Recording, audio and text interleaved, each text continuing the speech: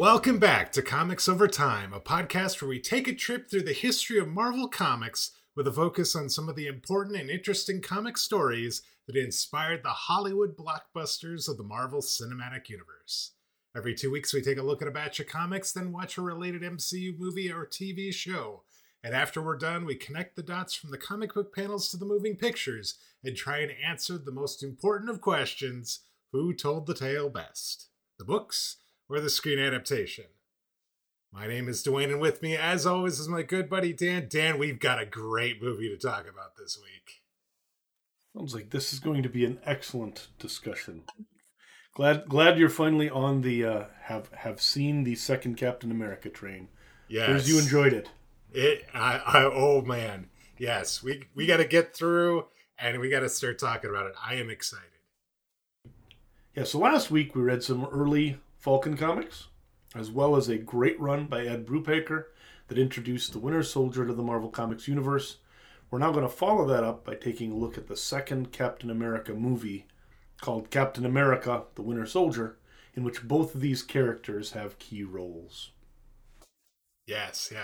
Before we do that, though, we are going to talk a little bit about this week in comics. And so the big story this week on social media, I'm sure you saw it if you were out there, was that the Joker is pregnant, at least in the comics. And yes, that is correct. Apparently, there is a backup story in this week's new issue of The Joker, The Man Who Stopped Laughing, that has a amazing short story with the Joker teaming up with a magician by the name of Zatanna, and Zatanna casts a spell on the Joker that leaves him pregnant, and the two on the verge of starting a very complicated new family.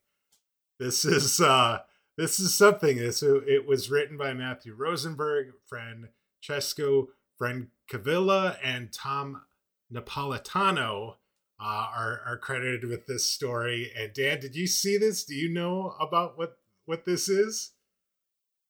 I tried to run away from hearing about any of this, and sorry, man. There are so many wonderful comics out there, Dwayne. It frightens me that this, when you go out to look for your comic stories for the week, this is what you come back with.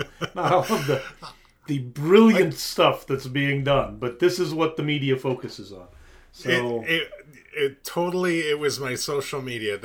I have some people that are talking about comics, and this was brought up, and I was like, oh my goodness. And so I went investigating a little bit more to try and understand the context.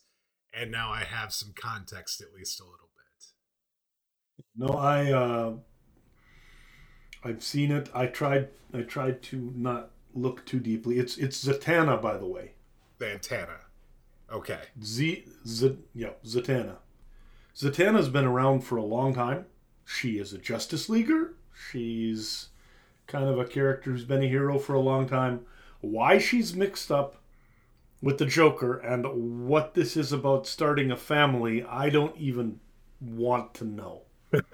How about we just move on from this? We'll just move on. If you're interested in reading that story, it is issue number 4 of The Joker, The Man Who Stopped Laughing, and it was available starting this week, so you can go out and look at that. One other quick note: we've talked in recent weeks about the big 20th anniversary of Invincible starting early this year. And we're seeing some of the fruits of that, I guess, come out, and that there is going to be a crossover with the wildly popular multiplayer game Fall Guys. So if you're familiar with that game, you have these little minions, and you run around and you do these games, and you try and be basically the last one surviving in this. And you can get costumes for Invincible, Omni-Man, and Adam Eve in the Fall Guys store as of January 5th. And they look actually really cool. This was announced on Twitter. And so part of the celebration of the 20th anniversary of Invincible is you can make your Fallout character look like one of the characters. Have you ever played Fall Guy? Yes, I played Fall Guys. It's fun. I actually enjoyed it. I played it with the kids a lot back in the day. So yeah. Ben liked it a lot. But yeah, that's interesting. All right, well, there you go. Merchandising, making some more money for the semi-independent comics, right? Yeah, yes. You had a note here about Magic the Gathering comics. Yeah, so just as a palate cleanser, I was going to just let us move past this because we've got a lot to talk about in our movie section. But I couldn't let the Joker being pregnant pass without giving people an alternative option for comics. And for those out there who are Jed MacKay fans, or maybe some folks who are gamers, over the years, there have been a number of Magic the Gathering comic books that have been published. Some of them good, some of them not so good. The current run, actually, written by our man, Jed MacKay, who basically writes everything else that I love, right? Yeah. Is actually pretty darn good. It has tied into pretty well with a lot of the canon story from the Magic the Gathering universe that has been coming out in books and on their website over the last few years. And as usual, MacKay writes a really interesting storyline. He does a nice job with the characters. I'm not entirely happy with the artwork because they seem to be having trouble keeping deadlines. So there are 2 and sometimes 3 artists on multiple books, and some of it is not great.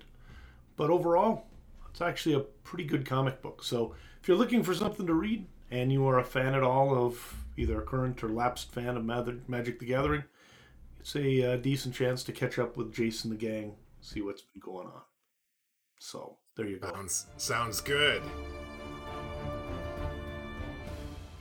All right, let's dive in and let's talk about the movie. And this is your spoiler warning if you have not seen Captain America the Winter Soldier from 2014. Yes, that would be now 8+ years, going on almost 9 at this point. We are going to be talking about characters, plot points, all that good stuff during this. So if you have not seen it and do not want it spoiled, please stop the recording and watch it now. You will be happy you did, and then you can come back and listen to us talk all about it in great detail. The film facts for this film. The tagline for this movie is "In Heroes We Trust." Awesome. I like that. The film was released April 4th, 2014. It has a runtime of 136 minutes. The box office for this film was worldwide took in just over $714 million. Domestically, it took in just under $260 million. And I was comparing that to the first Captain America movie. If you recall, that one only grossed $370 million just over worldwide and $176 million domestically. So this film did really, really well. On a budget of $170 million, it has an IMDb rating of 7.8 out of 10. Stars Chris Evans, Scarlett Johansson, Anthony Mackie, Sebastian Stan, Samuel L. Jackson, and Robert Redford. It is directed by Anthony and Joe Russo with a screenplay by Christopher Marcus and Stephen McFeely. That is your film facts for Captain America the Winter Soldier. Now we have an extended... It's not 2 minutes. It can't be 2 minutes. There is just way too much going on in this film. Dan, tell us about Captain America the Winter Soldier. But it must be a 2-minute recap because that's what my heading says. That's what it's called, right? That's what it's called. So yeah, don't hold me to that, folks. But this was really a very complex movie, though. So just to give kind of an idea, going through it, even what's here is still missing a lot of detail. So this is a movie that if you haven't watched it for a while, and what we're talking about interests you at all, man, go back and give it another watch. Especially the first probably 2/3, because it ends with the big battle as always. But leading up to that, oh my God, is there a lot of stuff going on? Yes. So, yes. Let's dig in. We actually begin this movie with Steve Rogers striking up a conversation with Sam Wilson, who he repeatedly passes on the left. which is then interrupted by Natasha Romanoff. She whisks him away because they need to go on a rescue mission. Turns out the number of S.H.I.E.L.D. agents have been taken hostage, and Cap and his team have to free them from Batroc and his goons. They save the hostages, but Batroc gets away as Black Widow and Cap argue because she was actually stealing secrets for Fury when he thinks that she should have been helping in the fight. Back at the base, Captain America and Fury have a little bit of a fight about some of the stuff Black Widow had been doing, and Fury actually shows Cap a secret he's been working on, which is a number of new helicarriers that are being built under the Triskelion. He lets on that they're actually a part of something called Project Insight, which will give the government the ability to preemptively neutralize dangerous people. Cap is not on board with this. Soon after, Fury starts to actually suspect that something may be wrong with the project as well, and asks Secretary Pierce to delay its launch. Fury is soon after attacked in his super SUV and is nearly killed after an extended battle with police and the Winter Soldier. He escapes to Steve's apartment, where he is shot by a sniper. Rogers pursues the sniper, but can't stop him, although he does catch up with him and sees that he is indeed masked and has a metal arm. Fury then dies in front of Steve and his friends on the operating table, and Steve Rogers is attacked by S.H.I.E.L.D. agents as he tries to take an elevator down out of his Triskelion. He escapes from that by jumping out of, actually, the elevator's glass window, meets up with the Black Widow, retrieves a secret USB key that Fury gave him, and together they then go on the run, decoding the USB drive secrets at a Mac store and heading to Camp Lehigh, where Captain America originally trained. Once there, they find Emil Zola, or in actual fact an AI based on him that has sort of been stored to tape back in the 70s or something, and they learn about S.H.I.E.L.D. being taken over by Hydra slowly over the years in a kind of monologue from Zola before he sacrifices himself in an attempt to kill them. They get away, find their way back to Sam Wilson's house, and Wilson agrees to help them, as well as telling them that if they can get him for him, he will assist them by using the military-issued wings that he'd used when he was on active duty in the military. We find out soon enough that the senator from Iron Man, Agent Sitwell, Secretary Pierce, and a number of other people are all on Team Hydra, which plans to kill up to 20 million people in an effort to establish what they would think of as order on the planet. The Winter Soldier finds our heroes as they're heading to the Triskelion. There's a big fight in cars that spills out onto an overpass and then down into the town. Cap eventually sees the Winter Soldier's face during this battle, realizes it's Bucky, which throws him off balance. Our heroes are defeated and arrested, and on the way to be probably killed, they're saved by Maria Hill, who takes them back to Fury. Fury is not as dead as we were led to believe, and together with Cap and Black Widow and Fury, they essentially hatch a plan to override the guns on the helicarriers after they've launched. Rogers spends a bit of time thinking about Bucky, and we go into a couple of flashbacks, and we come back to real time, and he infiltrates the Triskelion. He takes control of the comms and gives a rousing speech to inspire the non-Hydra members of S.H.I.E.L.D. to sort of rise up against Hydra and what they're attempting to do. After which the helicarriers launch and all hell breaks loose. At that point, there's a nearly 25-minute action sequence to end the film where Cap and Bucky face off, eventually at the end, in a battle that will determine the fate of millions. Cap wins, although Bucky shoots him, and is able to retarget the guns just in time. The retargeting causes the helicarriers to shoot at each other instead of the 20 million other people. They destroy each other. As the helicarriers are crashing, Cap saves Winter Soldier from being pinned under some metal. Winter Soldier then returns the favor after beating up on Cap and throwing him into the water by jumping into the water himself and pulling him out of the river and saving him. The movie ends up closing with S.H.I.E.L.D. disbanded, our heroes looking for new jobs or on the run, and sort of everything up in the air as far as where they're going to go from here. That's a pretty good recap. Given you had 2 hours and 16 minutes of content to try and whittle down into some logical narrative, that was very well done. I think it's over 5 minutes, and I apologize for that. But you know what?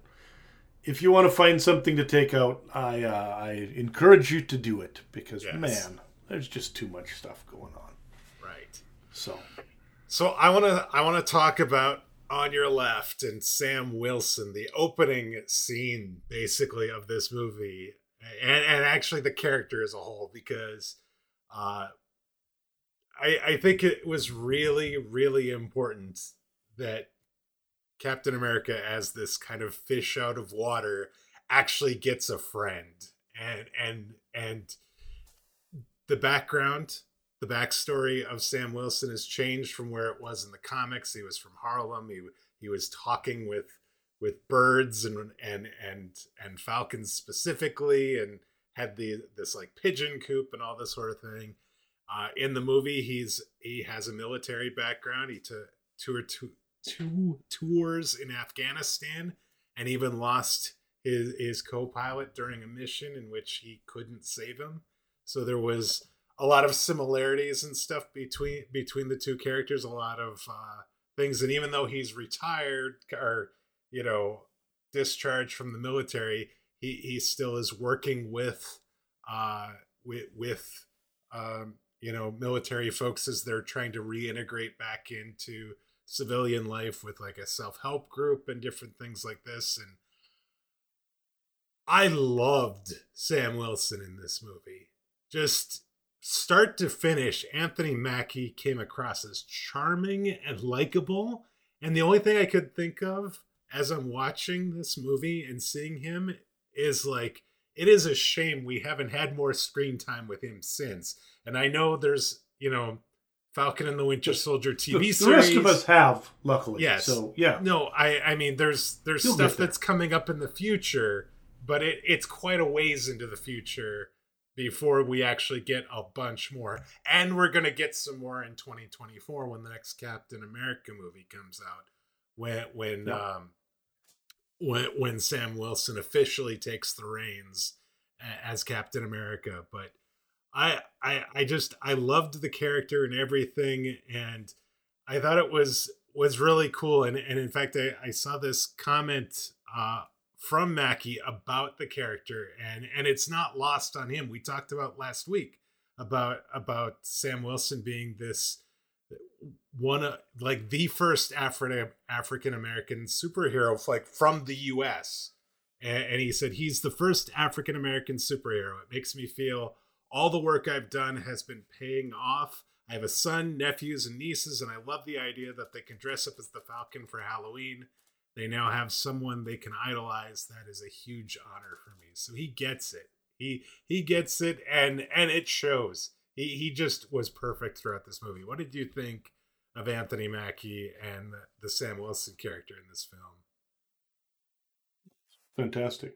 And really, I mean, the thing I liked, I think, is that Cap at the beginning of this movie is somebody who's going through a lot. He is this fish out of water, and they deal with that a little bit.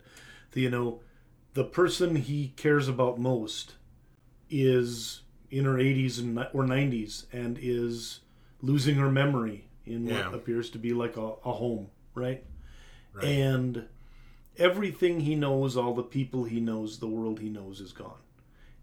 He also is suffering this trauma of losing Bucky and the trauma of a lot of the other things he went through during World War II. And bringing the Falcon, bringing Sam Wilson in the way he does, or the way they do, allows them to bring in a character who Cap just connects with immediately on the level of these are guys with shared experiences. It's somebody who will understand kind of what he's been going through, and he doesn't look at him necessarily as Captain America. He looks at him as a guy who's, a vet, a person who's been going through a lot, and can kind of look at the fact he's not somebody who just takes care of problems. He's somebody who may have some problems. Yeah. And at the very end of the movie, he's actually got a quote that I think is one of the coolest things about it, because they talk to, about who's this guy, and he says, what's he do? And he's like, I do what he does, just slower. And really, I think fundamentally, that's a great line. If you think about the Falcon, that's who he is in this. He has that same very direct morality. He has that same dedication to his friends and the like. He's somebody who's got that same sense of sort of like honor and duty that Captain America has, that Steve has. And it makes him, it really does show how he becomes someone who could be a logical next Captain America, even in this first movie. Yeah. Because he really is. Yeah. Give him the serum, and he's on his way. Yeah. So those wings were cool. This. The wings were really cool too. You think about how that could have looked, and it could have looked actually pretty janky and really dumb looking, but it actually turned out and looked really cool. I think throughout that as well. And just like in the comics, they had the reveal as well, where the first time you see them is when he grabs the guy that Black Widow's thrown off the building. And he comes up and swooping with the big wings coming over, and it looked really great. Yes. So, yeah. I think that everything about that character, the way it was introduced, the way it was set up, and really just the way he introduced in was great. So I like the Sam Wilson character in this a lot. The other thing that stuck out to me again was how brilliant Scarlett Johansson was in this film. As Black Widow, a very strong supporting role, just like she had in Iron Man 2, and actually I think was one of the best parts of the film. And there's a lot of really good actors and actresses throughout this film, and there's a lot of really interesting characters, and the way those two work together felt natural. And there was a comment from the Russo brothers who directed this film. They talked about, she's a character who lies for a living. That's what she does. He's a character who tells the truth. Give them a problem and they'll have different ways of approaching it. She pushes him to modernize, and he pushes her to add a certain level of integrity to her life. And I loved how they played off each other throughout the whole thing. And some of the best humor actually was Romanoff keeps pressing him about going out with women throughout all this, and is like trying to match him up. And I thought it was cute. I thought it was a lot of fun, and I've really grown to really like the Scarlett Johansson Black Widow character, and it's because of these very, very strong supporting roles in these movies, in Iron Man and now this one. And I think, you've read enough comics now to know that the sort of soap opera aspects of their banter back and forth and the like is exactly what you'd see in a lot of comic books that we've read. Where they're not always just going to be about the punching. The best ones have this character development where you've got the characters either sort of arguing about something or interacting or just being friends. And that really helped a lot. The other thing that I liked a lot about the Black Widow character in this is that, yes, she lies for a living, but this is somebody who has spent pretty much her entire life being sort of manipulated by the powers that be. Especially when she was with the KGB. You go back eventually, get like the whole story from the Red Room and all of this other stuff. And she's had a tough life. And at a certain point when she made that move, defected from the KGB, came over to S.H.I.E.L.D., and was now working in what she considers to be more like a legitimate sort of part of the espionage world. And there's a part late in the movie where she's like, I thought that I had started working for the good guys, and now it turns out that I was, I just traded in the KGB for Hydra. And there's something heartbreaking in that as well. Yeah. That I think they didn't just deal with it from Cap's standpoint, but really she's got some things to deal with as well. And even at the very end, she gets one of the last words when she's in talking to Congress. She's like, you need me, and I'm going to keep doing good work as best I can. And you can arrest me if you want, but where she actually had a pretty good story arc across this movie as well. Her character does not come out the same at the end as she went in. Because she's going to be less confident. She's going to be adrift. And yet she's still kind of decided that, even if all these organizations keep failing me, I know that I'm going to keep trying to do the right thing. I mean, we could talk about a lot of the other performances throughout this. Chris Evans was still fantastic. I actually really liked Robert Redford in his role as Alexander Pierce in this as well. Samuel L. Jackson still just amazing as always. But I want to switch over and talk about like the action sequences and that, because there is some amazing stuff in this film, and it literally kind of hits you like immediately. We have that introductory scene with Sam Wilson. They're running, that sort of thing. Natasha picks him up because of this op that they have to go to rescue the hostages on the Lemurian Star. And it just kind of go from there. You have this big, huge scene where he's rescuing the hostages. And we kind of see this like new and improved, Captain America, because this film takes place roughly 2 years after the Avengers. And so he hasn't really had much to do necessarily in that time.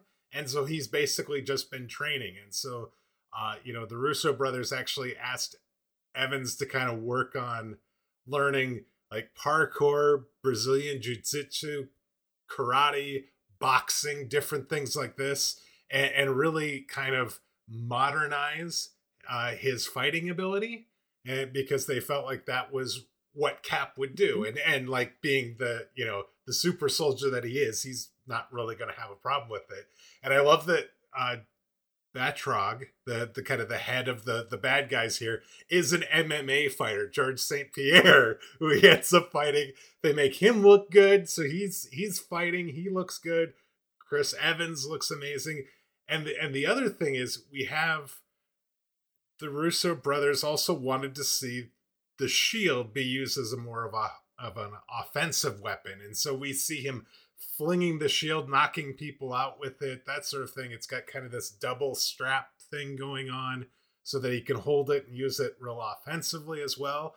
And it was just amazing to watch. And it's also, talking specifically about the scenes, it's very stunt heavy.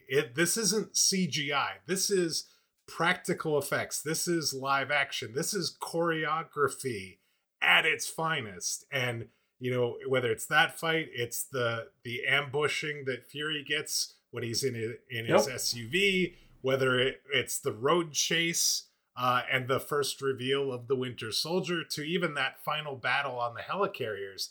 There's so much energy and so much that is done that it is just amazing how well those action sequences played out. And they were spaced just far enough apart that you got an opportunity to take a breath after each one, except for the last one, which is basically like a half an hour, which basically ends the film. And you get the reprieve of the credits then at that point. What did you think of the action sequences? Because I just was astounded by those. I mean, it's interesting. I'd be interested to see how you felt about this, but I was watching the show, rewatched it with my son, and as we were sitting there, it was just painfully obvious how much better these movies are than the recent ones in terms of a lot of this sort of stuff. The bus scene from Shang-Chi is really the only one I can think of that really comes anywhere close to being as exciting as what half of the stunt scenes in this were. Because they were doing so many interesting things with the car chases. The elevator scene is almost like a movie unto itself in terms of sort of like physical comedy mixed with violence, mixed with I don't really know what's going on here. But, Right. watching Cap sort of figuring it out. And then at a certain point where he's, before it all breaks loose, he's like, just want to throw it out there. Does anybody want to get off the elevator before this starts? Right? Like, I don't want to hurt you if you don't want to get hurt. So maybe you'd be better off just leaving. And then, but that scene, we hardly see anything like that in the Marvel Universe anymore. You hardly see that really anywhere because it's a spectacularly done fight scene. You're talking like an 8x8 cube or something like that, and they've got 15 guys in there doing a fight scene. And they're not small guys either. None of them are small guys either. Yeah. These are not 7-year-olds or something. These are massive marine-sized people. So, yeah, it was interesting.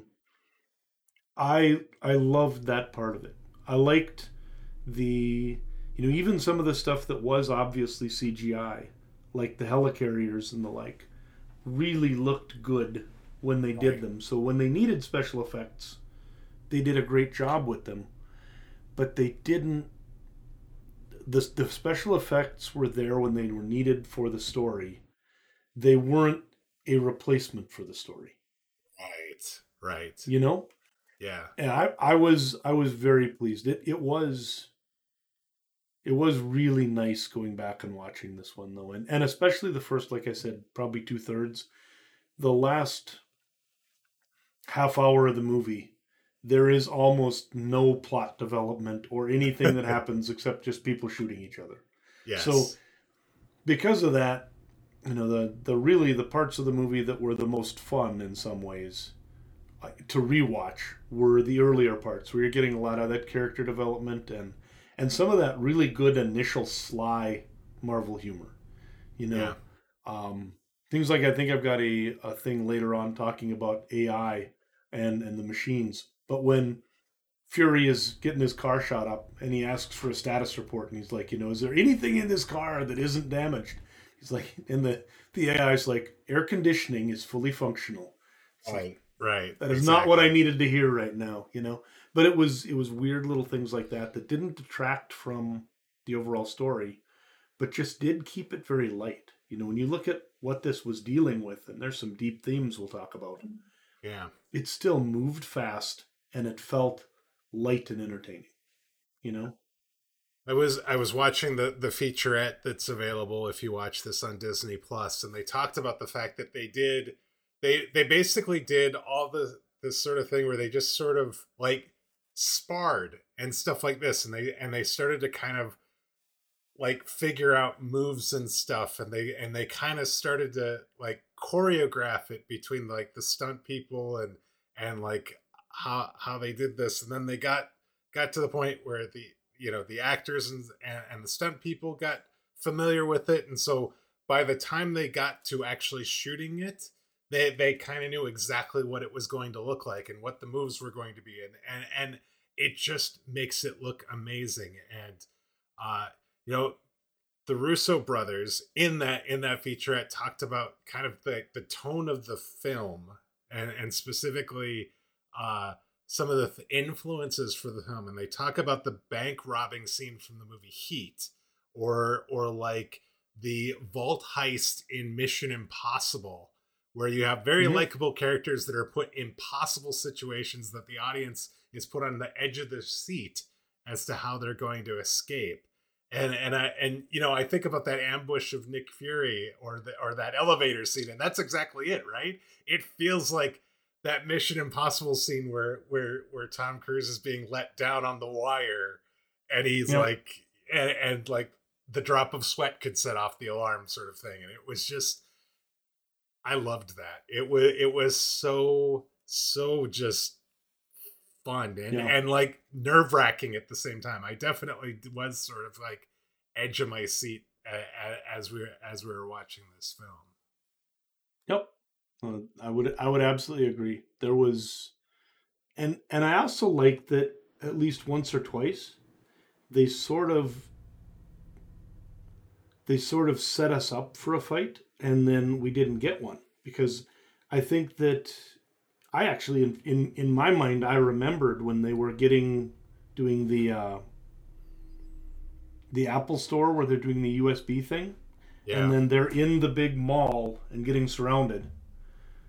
I'm shocked that they didn't have to fight their way out of that. They just sort of, put their hoods up and walk the other way, and the next thing we know, they're driving down the road.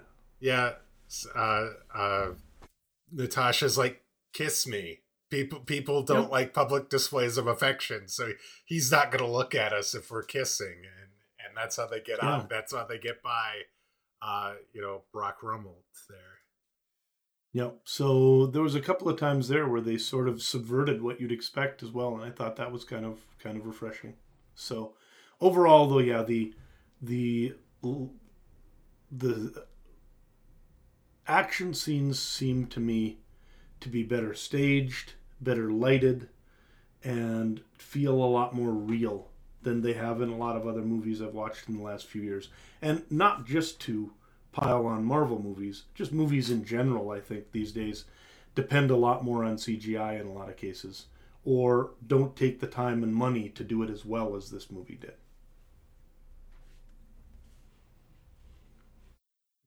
Where do you want to go next, Dan? We talked about it a little bit, but, well, and actually one other thing that you kind of talked, or we started talking about a little bit, but I do want to talk about what I think is one of the big themes of this, and that is that this is a movie that comes out of a 9/11 America, right? A post 9/11 America. And we're talking 2014, so it would have been about 10 years after 9/11 that this movie went into production and they started writing the script and all that sort of stuff. And it seems to me it very much has the feel of a post 9/11 America sort of conversation going on in it. Because it is a movie that is about that fundamental sort of compromise that a society has to make between liberty and security. And I'm wondering how that came through to you, and how while you were watching this big action movie, did it take time, or at times you're like thinking about those ideas, or are they sort of more background for you where you didn't really take much time to think about that? I think as I was watching the film, I was thinking about it, but not deeply thinking about it. And I think it resonated with me after the movie ended more so, because I started thinking about, kind of the Alexander Pierce talking to kind of that council about, why they needed the helicarriers and this preemptive strike and that sort of thing. And like, some of the things that end up happening in Civil War, and some of that is coming. And it got to be like really kind of interesting, and like you said, a very thought-provoking sort of thing, because there is this like idea that we should be free, but we also need security, and where is the line? And the line seems to be moving, and it constantly seems to be pushing further and further into the security side over the liberty side, and when do you start pushing back, and how do you push back, and how are you seen if you push back? I definitely have been thinking about it more so since I finished watching the movie than while I was watching it during the movie. Yep, and that's one of the things that I love about this, is that when you see a movie that's a mass market, popcorn kind of movie, the idea that it can have themes in it that you actually can think about, and it can give you something to reflect on once you're out of the movie theater, is, I think, important. That it's great to have escapism, and you want the movie to be fun, right? The movie needs to be entertaining, or nobody's going to go, and nobody should go. But I also think it's important that as art, if it's going to stick around for a while and you want people to watch these again, or it's going to actually matter, that it's got to have something, there's got to be some meat on the bones. And in this movie, I think there's quite a lot of it, because what you see is that you have an American sort of security apparatus in SHIELD that everyone trusts and that everyone believes is keeping them safe, that in actual fact has been infiltrated by a group that has now subverted the aims of SHIELD and is about to essentially put in their own idea of security. And for Hydra, what they want is control. And their belief is that humanity cannot be trusted with its own freedom. So because of that, the only way that the world can be secure is if Hydra takes its algorithm, decides who in the world doesn't have an outlook for the kind of world they would like, and then eliminates them all by shooting them in the head with lasers. Millions at a time, right? Yeah. Yeah. And so it interests me just that, and I think it's weird because this may be one of the reasons you mentioned that this made like twice as much money worldwide as Captain America did. And while Cap is a very sort of straightforward, wave the flag, rah rah America kind of movie in a lot of ways, because it's far more positive about the American military, this is a deeply cynical movie in a lot of ways. Yeah. Because, it basically says you can't trust the government. You can't trust the security forces that essentially sometimes you have to, look. I think essentially that's what Fury says at one point is trust no one. Right? And how do you live in a world like that, though? And so I think the other interesting thing is besides liberty and security, you get a final statement that says, who do you trust and how does that happen? Because in the end, Cap does trust people. He trusts Falcon. He, when they essentially Black Widow at some point asks, if you needed to trust me to save you, would you? And he's like, well, I would now. Right. That they've had these bonding experiences. But so it's a movie about who do you trust and what are the limits of that trust and what do you do when you're betrayed and the like. Because even Fury is betrayed by Pierce. Yeah. So yeah, it's a movie with a lot going on, and one that more than a lot of other films I think you'll see in the Marvel Universe. This one is something you could sit down and watch a few times, and it would continue get something to reward out of it. That. Yeah. Mm-hmm. Kevin Feige talked about the fact that this was a 1970s political thriller masquerading as a big superhero film, and I could definitely see that. I think of things like the French Connection and different movies from that era that this felt like this could fit right in there. Part of this was the whole Zola, Arnim Zola, and the fact he's been turned into a supercomputer and the like. It sounded like some of that didn't work for you. So yeah, I would say my only critique or criticism, I guess, of this whole idea of Hydra taking over SHIELD is, one, it feels like it's something we've seen countless times before. It seems like whenever you have these like suspense political thriller action films, and that it is always from the inside that these things get taken down, and the hero ends up kind of going on the run, as it were. And I will say this still felt different, but it felt the whole idea of Arnim Zola being able to somehow infiltrate the ideology of SHIELD and subvert it into what Hydra was trying to do, as he's this like scientist first and then as this supercomputer kind of thing later. It seems like to me that we actually had, a program after World War II, Operation Paperclip, which they actually reference in the film, where German scientists did end up coming to America and did, try and help after the fact. And it's like, I would think that there would be so many safeguards in place to ensure something like that would not happen, that it just feels like, I don't know, it just feels like it's too easy. And I guess it's probably not, but at the same time, it was just that was my only thing is.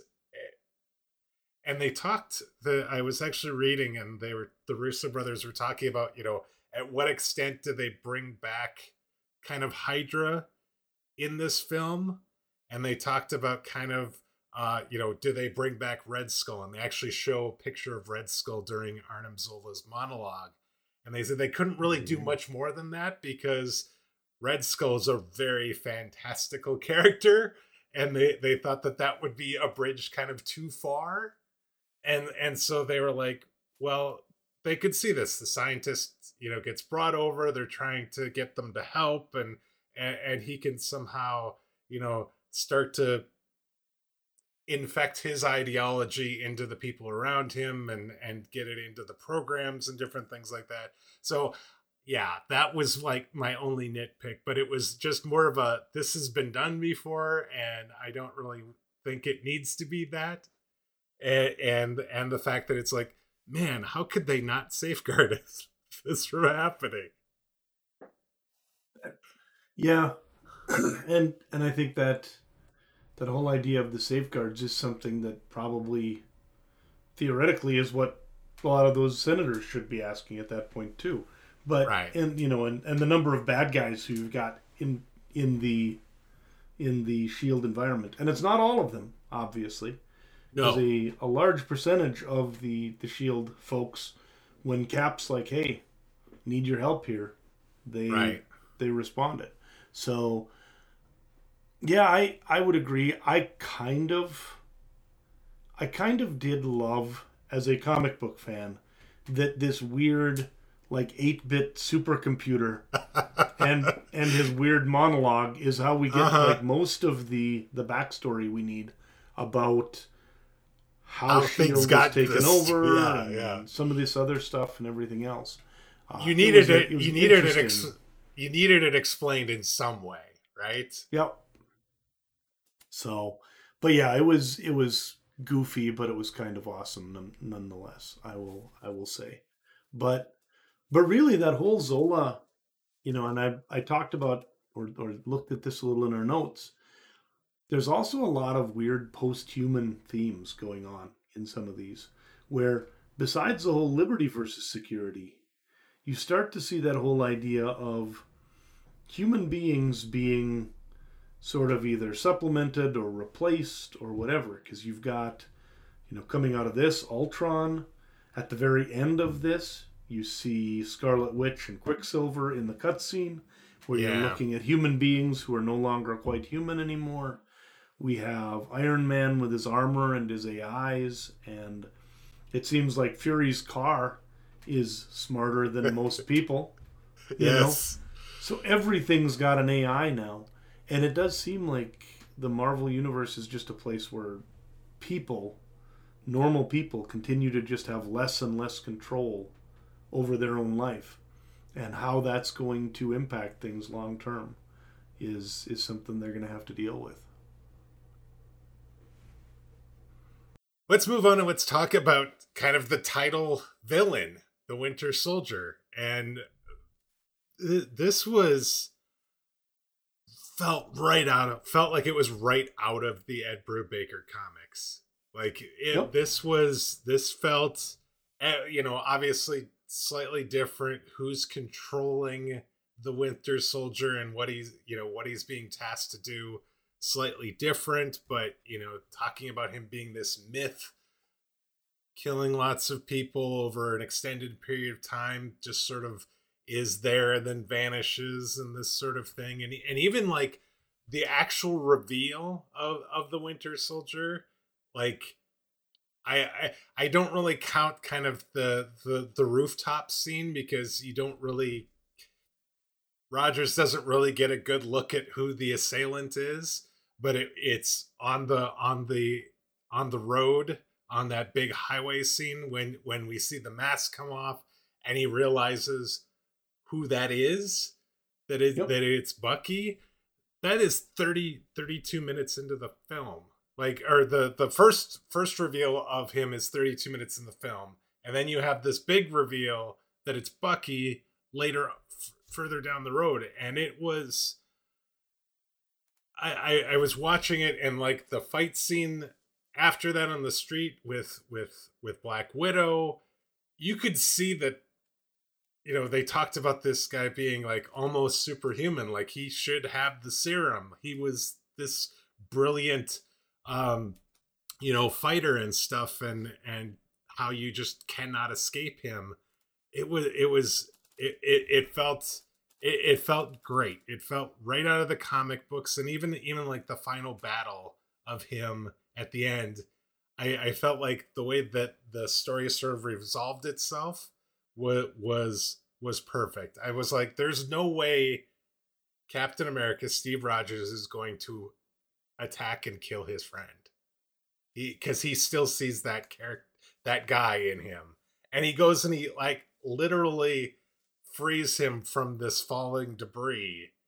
And then Winter Soldier just starts pounding on him, and he's like, I'm not going to fight you. And he ends up, you know, falling from a you know, the helicarrier as it's crash landing into the water, and he never throws he doesn't throw another punch at him. It is just, Yep. It was just start to finish. I think the way they handled the Winter Soldier felt perfect to me, based on the comics that we read last week. So what's interesting, though, when you say start to finish, his story's far from over. Yeah, like we don't like really get any in this film. In this film. So this is one of those weird things where they call it the Winter Soldier, but the character of the Winter Soldier really never actually gets that developed. He's an adversary, but he's not actually the main antagonist. You know, he's a tool. We see him kind of get his brain redone because he's starting to remember and the like. We see him having a few kind of times where he starts to question his orders. What's weird is that Civil War, which comes next, is really Captain America, the Winter Soldier, because that's the one where we really get all of our sort of resolution, and we get a lot more from Bucky himself and everything. But yeah, I think the way they set this up, the way they use the character in a way that's effective enough that people aren't like feeling that somehow they're hiding things from them, and yet he's introduced, he's still available. Next movies, we're going to get more from him. One thing that is interesting, and it's a bit of a spoiler for the next movie, but keep in mind that comics and MCU different. He does have the super soldier serum in the movies. So it's one of the fundamental differences is that he is a super soldier in the movies. Because some of the hits he was taking and the things he was doing, if Captain America pounds a normal person in the face 10 times, they're not getting up no matter how well trained they are, right? That is true. So he is a super soldier, and they'll explain that. The backstory will come in later movies. So we see Captain America get the dossier about the Winter Soldier at the end of the film, and even Wilson's like, when are we gonna let me know when we're gonna work on that. Yeah. But he looks terrifying. I mean, Sebastian Stan did a great job too of being like sort of this, you know, murderous hobo or whatever type of look that you would not want to be messing with him if you just saw that guy on the street. Right. So, yeah. In talking about preparing for the role, Sebastian Stan went through 5 months of physical training and historic research. Said he drove around. he dove into the whole Cold War history, looked at the KGB, looked at all kinds of spy movies, documentaries about that time and what that was about. Grabbed anything from that time period and anything about brainwashing. So he was really diving into the part.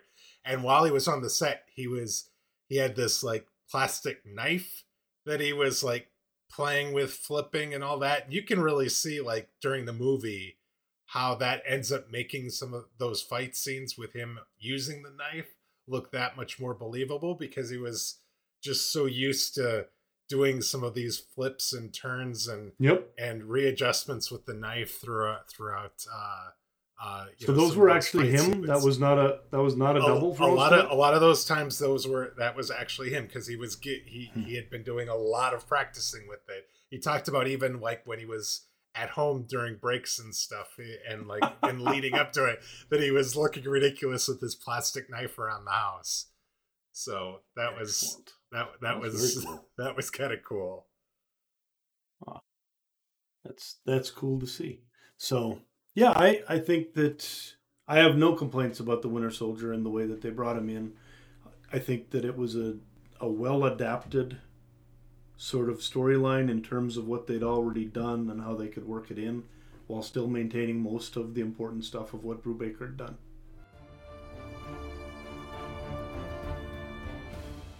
One of the things that I kind of wanted to talk a little bit about is the whole idea of, from a different side of things. You've got your, we talked a little bit about how this is a movie that talks a lot about liberty and security, but it also deals a lot with guilt and regret.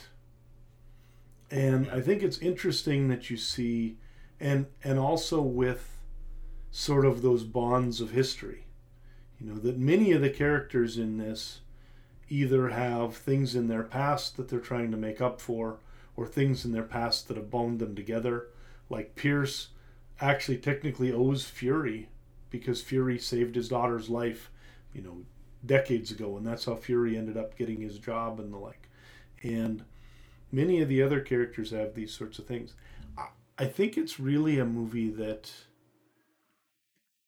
there are some times where you really can see that there are a lot of damaged people in this film, and the choices they're making sometimes are informed by that.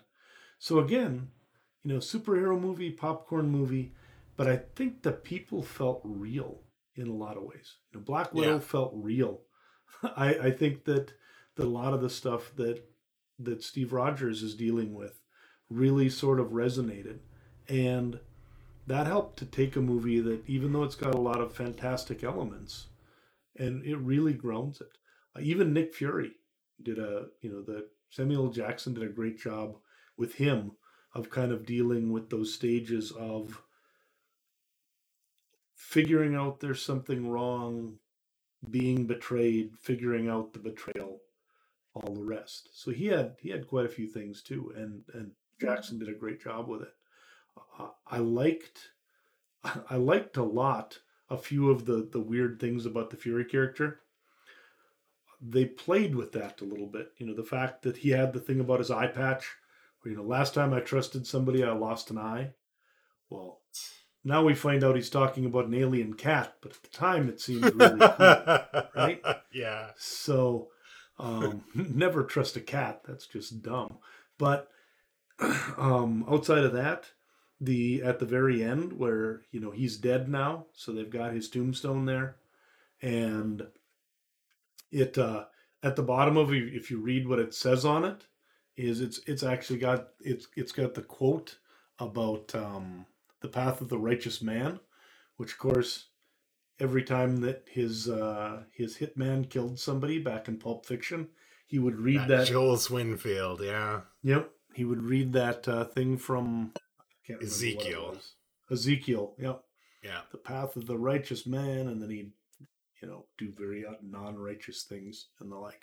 So they did a lot of kind of interesting things there, but it was something where a lot of these characters had a lot going on, and I think that made the movie a lot stronger. So there were very few poorly developed characters. Even Pierce, as deranged as he was, he was one of those Marvel villains where you can kind of see where he's coming from. Where he's like, my family was endangered back in the day. It changed my worldview. I'm really concerned about security now. And especially with what's been happening, the only way we can be safe is to do this crazy thing, Yeah, So, it's the best kind of adversaries or villains or antagonists are the ones that you can, to a point, see where they're coming from. They're just going and taking it a bit too far, right? And that's exactly where I think the Pierce character was in this film. It's like, hey, I can see where you're coming from, but you're going well beyond the where you should be with this. and then there's the senator, who's just a complete piece of dirt and needs to go to jail. There's also a few of them who are just bad guys. So we'll take that as well. Right. Let's talk about the Carters, because I'm a little unclear about Peggy Carter and Sharon Carter, who we see in this film. What is their relationship, and how are they related to Captain America? Because obviously Peggy was a love interest from the first film, and Sharon, same last name. I think they're related. They're definitely related. She's either a niece or a great niece of Peggy. So Sharon is a Carter of the Virginia Carters, which are essentially a group that's kind of an offshoot of the family that Peggy has over in England. Is the best way I could explain it, because she's American and her aunt is British. But they're not mother and daughter. She's not reincarnated from her. She's not a clone of her or anything like this. It's just good old fashioned family relations that we know of yet. So far. So yeah.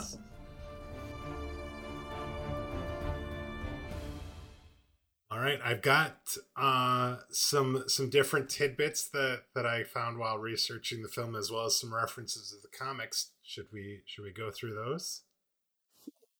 I'm intrigued to see what you've come up with this week. Yeah. So obvious, we've talked about some of these, but like the first thing I thought was kind of interesting is during the featurette they talked about a lot of the city scenes and the car chase action sequence on the highway was filmed in Cleveland and substituted for New York, in part because they allowed for the shutdown of multiple blocks and 3 miles of highway specifically for the filming over several days. The SUV scene that was filmed originally on a Cleveland downtown street. The film title, the working title, or we don't want anybody to know what we're filming, was called Freezer Burn, when they were, that's the code name for the film as they were doing it. And actually there were, when they were writing the script, they were talking about putting Hawkeye into the film. And in a lot of they had some initial things that they had drafted, and ultimately they decided that there was going to be too many characters and they needed to streamline down a little bit. So a lot of the things that Hawkeye was going to do ended up, Black Widow ended up being the one that did them throughout this film. So by the way, while we're talking about this, we also probably should have mentioned Hawkeye a little bit during our events for this week, and send out a note to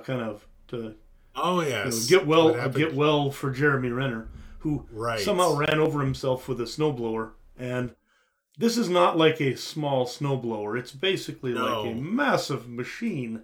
And he messed up his leg pretty badly, as well as some other things, some chest stuff. So sounds like he's recovering. We don't have a lot more on that, but yeah, definitely. Yes. No, that is true. I did. He tweeted out a picture or put it on Instagram or something, and he looked like he had been through a Yes. battle with the Avengers, and it did not look pretty. It did not look pretty. So As hopefully he's going to be okay, but yeah, yeah, it is kind of ironic because Hawkeye is a character who in the comics ends up looking, especially in recent years, a lot like Renner looks in that hospital bed, just completely right. beaten up, and it's really really unfortunate. Hopefully he gets better soon, and we will see Hawkeye season 2 wandering around with him swinging through the city again sometime soon. So the last tidbit I wanted to point out that I didn't catch it first time around, but it was pointed out on the IMDb site. Jasper Sitwell mentions some of the high risk targets that Hydra is keeping tabs on. Among these are Bruce Banner, Dr. Stephen Strange, and he says a man in Cairo. And, if you think about who that could possibly be, they might have been referencing our man Mark Spector or Moon Knight, who is an Avengers team member who hadn't been mentioned or anything in film or TV to that point. Obviously, we know down the road he ends up getting getting a TV series, but that may have been the first indirect reference to Moon Knight in the MCU way back in 2014. That is a bold take. Interesting. Yeah. We'll take it.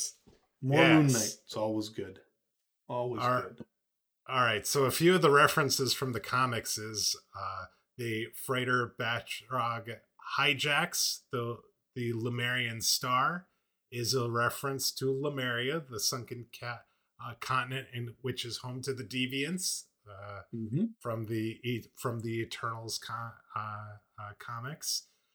There is a scene at the very beginning. Captain America jumps out of the plane without a parachute. That is a direct homage to a scene from the Ultimates, which we actually read right before watching the first Avengers film. So that jumped out to me. We have one other thing. Before we go too far there, did any of the other parallels between this and the Ultimates happen to come home to you at all? Because there's a lot of sort of Shield sort of being taken over by another force that comes in there on that one as well. Yeah. So remember, they get locked out of their own Triskelion and all of the rest. Yes, that's like right. That's right. It's a different kind of story, but in terms of some of the ways that Shield ends up being used against the world and the like, kind of under the noses of the heroes.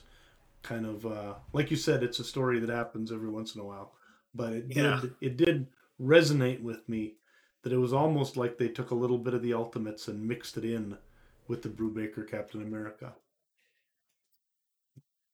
So as I was saying, Cap's new costume takes cues from the super soldier outfit he wore when he served as director of S.H.I.E.L.D. in the comics. I have not seen those particular ones, but so I'm going to have to take the commenter's word for that.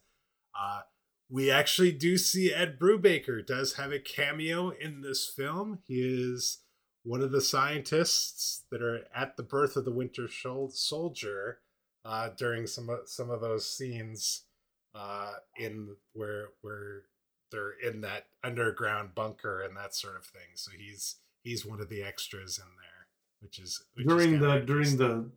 So I didn't know that during the throwback scene or when they're reprogramming him. When they're reprogramming him, so it's at about an hour and a half in. So right before the big kind of big scene near the end of the film. So I think it's when Redford comes down and is talking to him and he's questioning knowing Steve Rogers and that sort of thing. He was one of those science guys that was in the room there, I think. Excellent. All right, that sounds good. So, and then obviously you did mention it, but we did have a mid-credit scene where we got to see the Scarlet Witch and Quicksilver being locked up and being observed by one of the other Hydra bases and Baron Mordor. Baron Strucker. Baron Strucker. That's what it was. That is watching it, as well as they've got the the scepter and stuff and that. And so that was to set up the Avengers, the Age of Ultron, which is coming, which was the next film that Captain America appeared in.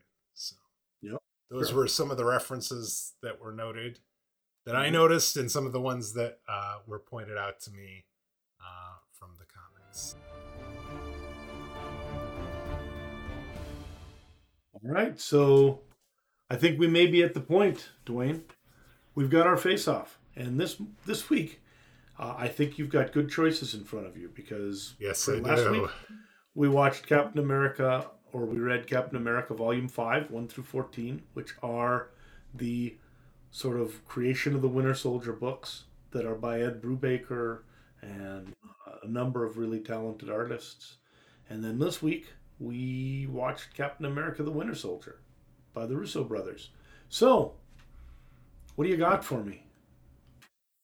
I have to go with the film. I am that is not an indictment of the Ed Brubaker run. I have to tell you that I think this movie like rivals, is right there with the original Iron Man movie. If I would have seen this movie when it came out, I would have been hook, line, and sinker into the MCU.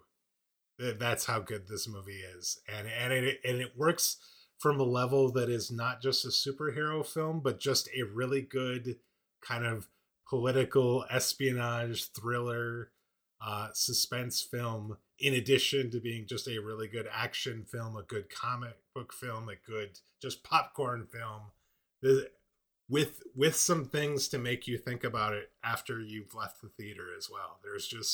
There is a lot of layers to this, and this is a movie I think I'm going to want to go back and watch probably every year or two, because there was so much here that I liked, and like I said, this does not indict the Ed Brubaker run, because that was some of the very best comic book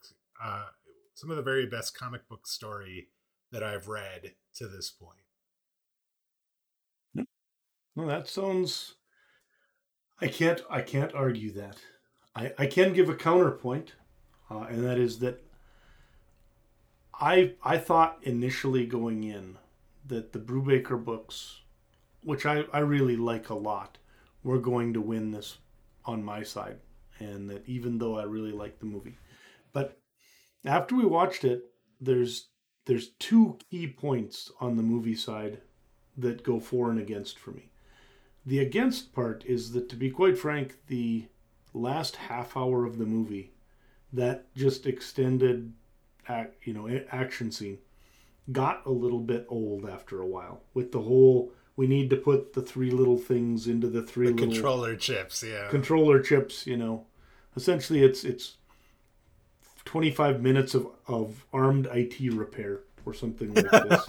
and it was not 100% the best. But the first part of that movie and all of the stuff that's in it, all the themes, all of the characterization, a lot of the other stuff, I think is strong enough that I probably have to go with the movie for this week as well. Even though I really do like the Brubaker books, Captain America the Winter Soldier is really everything I could ask for in a comic book movie. You're going to have a bunch of things exploding at the end because it's the nature of this genre of film, right?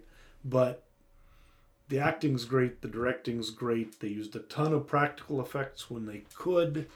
I think that the actual movie making of this is really high quality, and the story's there.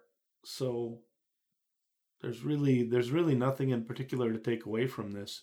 It is one of the best comic book movies ever made, and yeah, I'd have to probably lean that way too. Sorry, comics, but that's how that goes. All right, Dan. So where let's look ahead to next week. Where are we going now? So I'm not nearly as confident in my chances this coming week because we're going to read Guardians of the Galaxy comic books. Then we're going to watch the Guardians of the Galaxy first movie. And again, this is when Marvel's kind of riding high. The Guardians first movie's a pretty fun movie. Yeah. What we're going to do is I'm going to give you a potpourri. I'm just going to throw things against the wall and see if any of it really works for you. So we're going to read Marvel Superheroes number 18 from way back in the day, which is the very first Guardians of the Galaxy appearance. It's nothing like anything else you'll see from the Guardians, and I'm throwing it in there mostly just so you see how far something can change in the comic universe and still keep the same name, right? Then we're going to look at 3 different series of Guardians books, starting with the first issue of each and just reading the first sort of arc.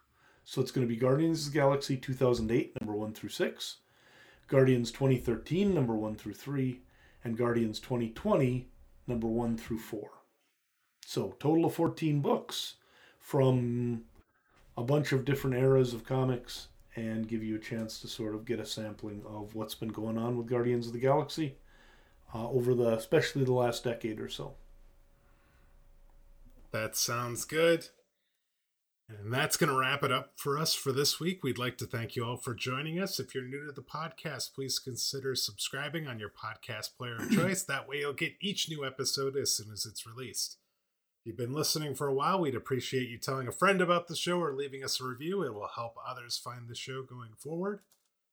If you have some thoughts on Captain America, the Winter Soldier, or anything else comic book related, we'd love to hear them. You can interact with us on social media via Twitter. We are at Comics Overtime there. You can also be reached via email. That address is comments@comicsovertime.com. Dan, we got a fantastic movie this week, and I remember being unexpectedly surprised by how great the Guardians of the Galaxy film is. And I have to tell you, I'm pretty excited about seeing a comic book version of these same characters. I think you should be. It's going to be interesting stuff. They are eclectic, though, so we'll see whether these really fit your interests or not. But in any case, we'll be back next week to talk about them. So, looking forward to that. Till then, take care, everybody. See you later, folks. Have a great week.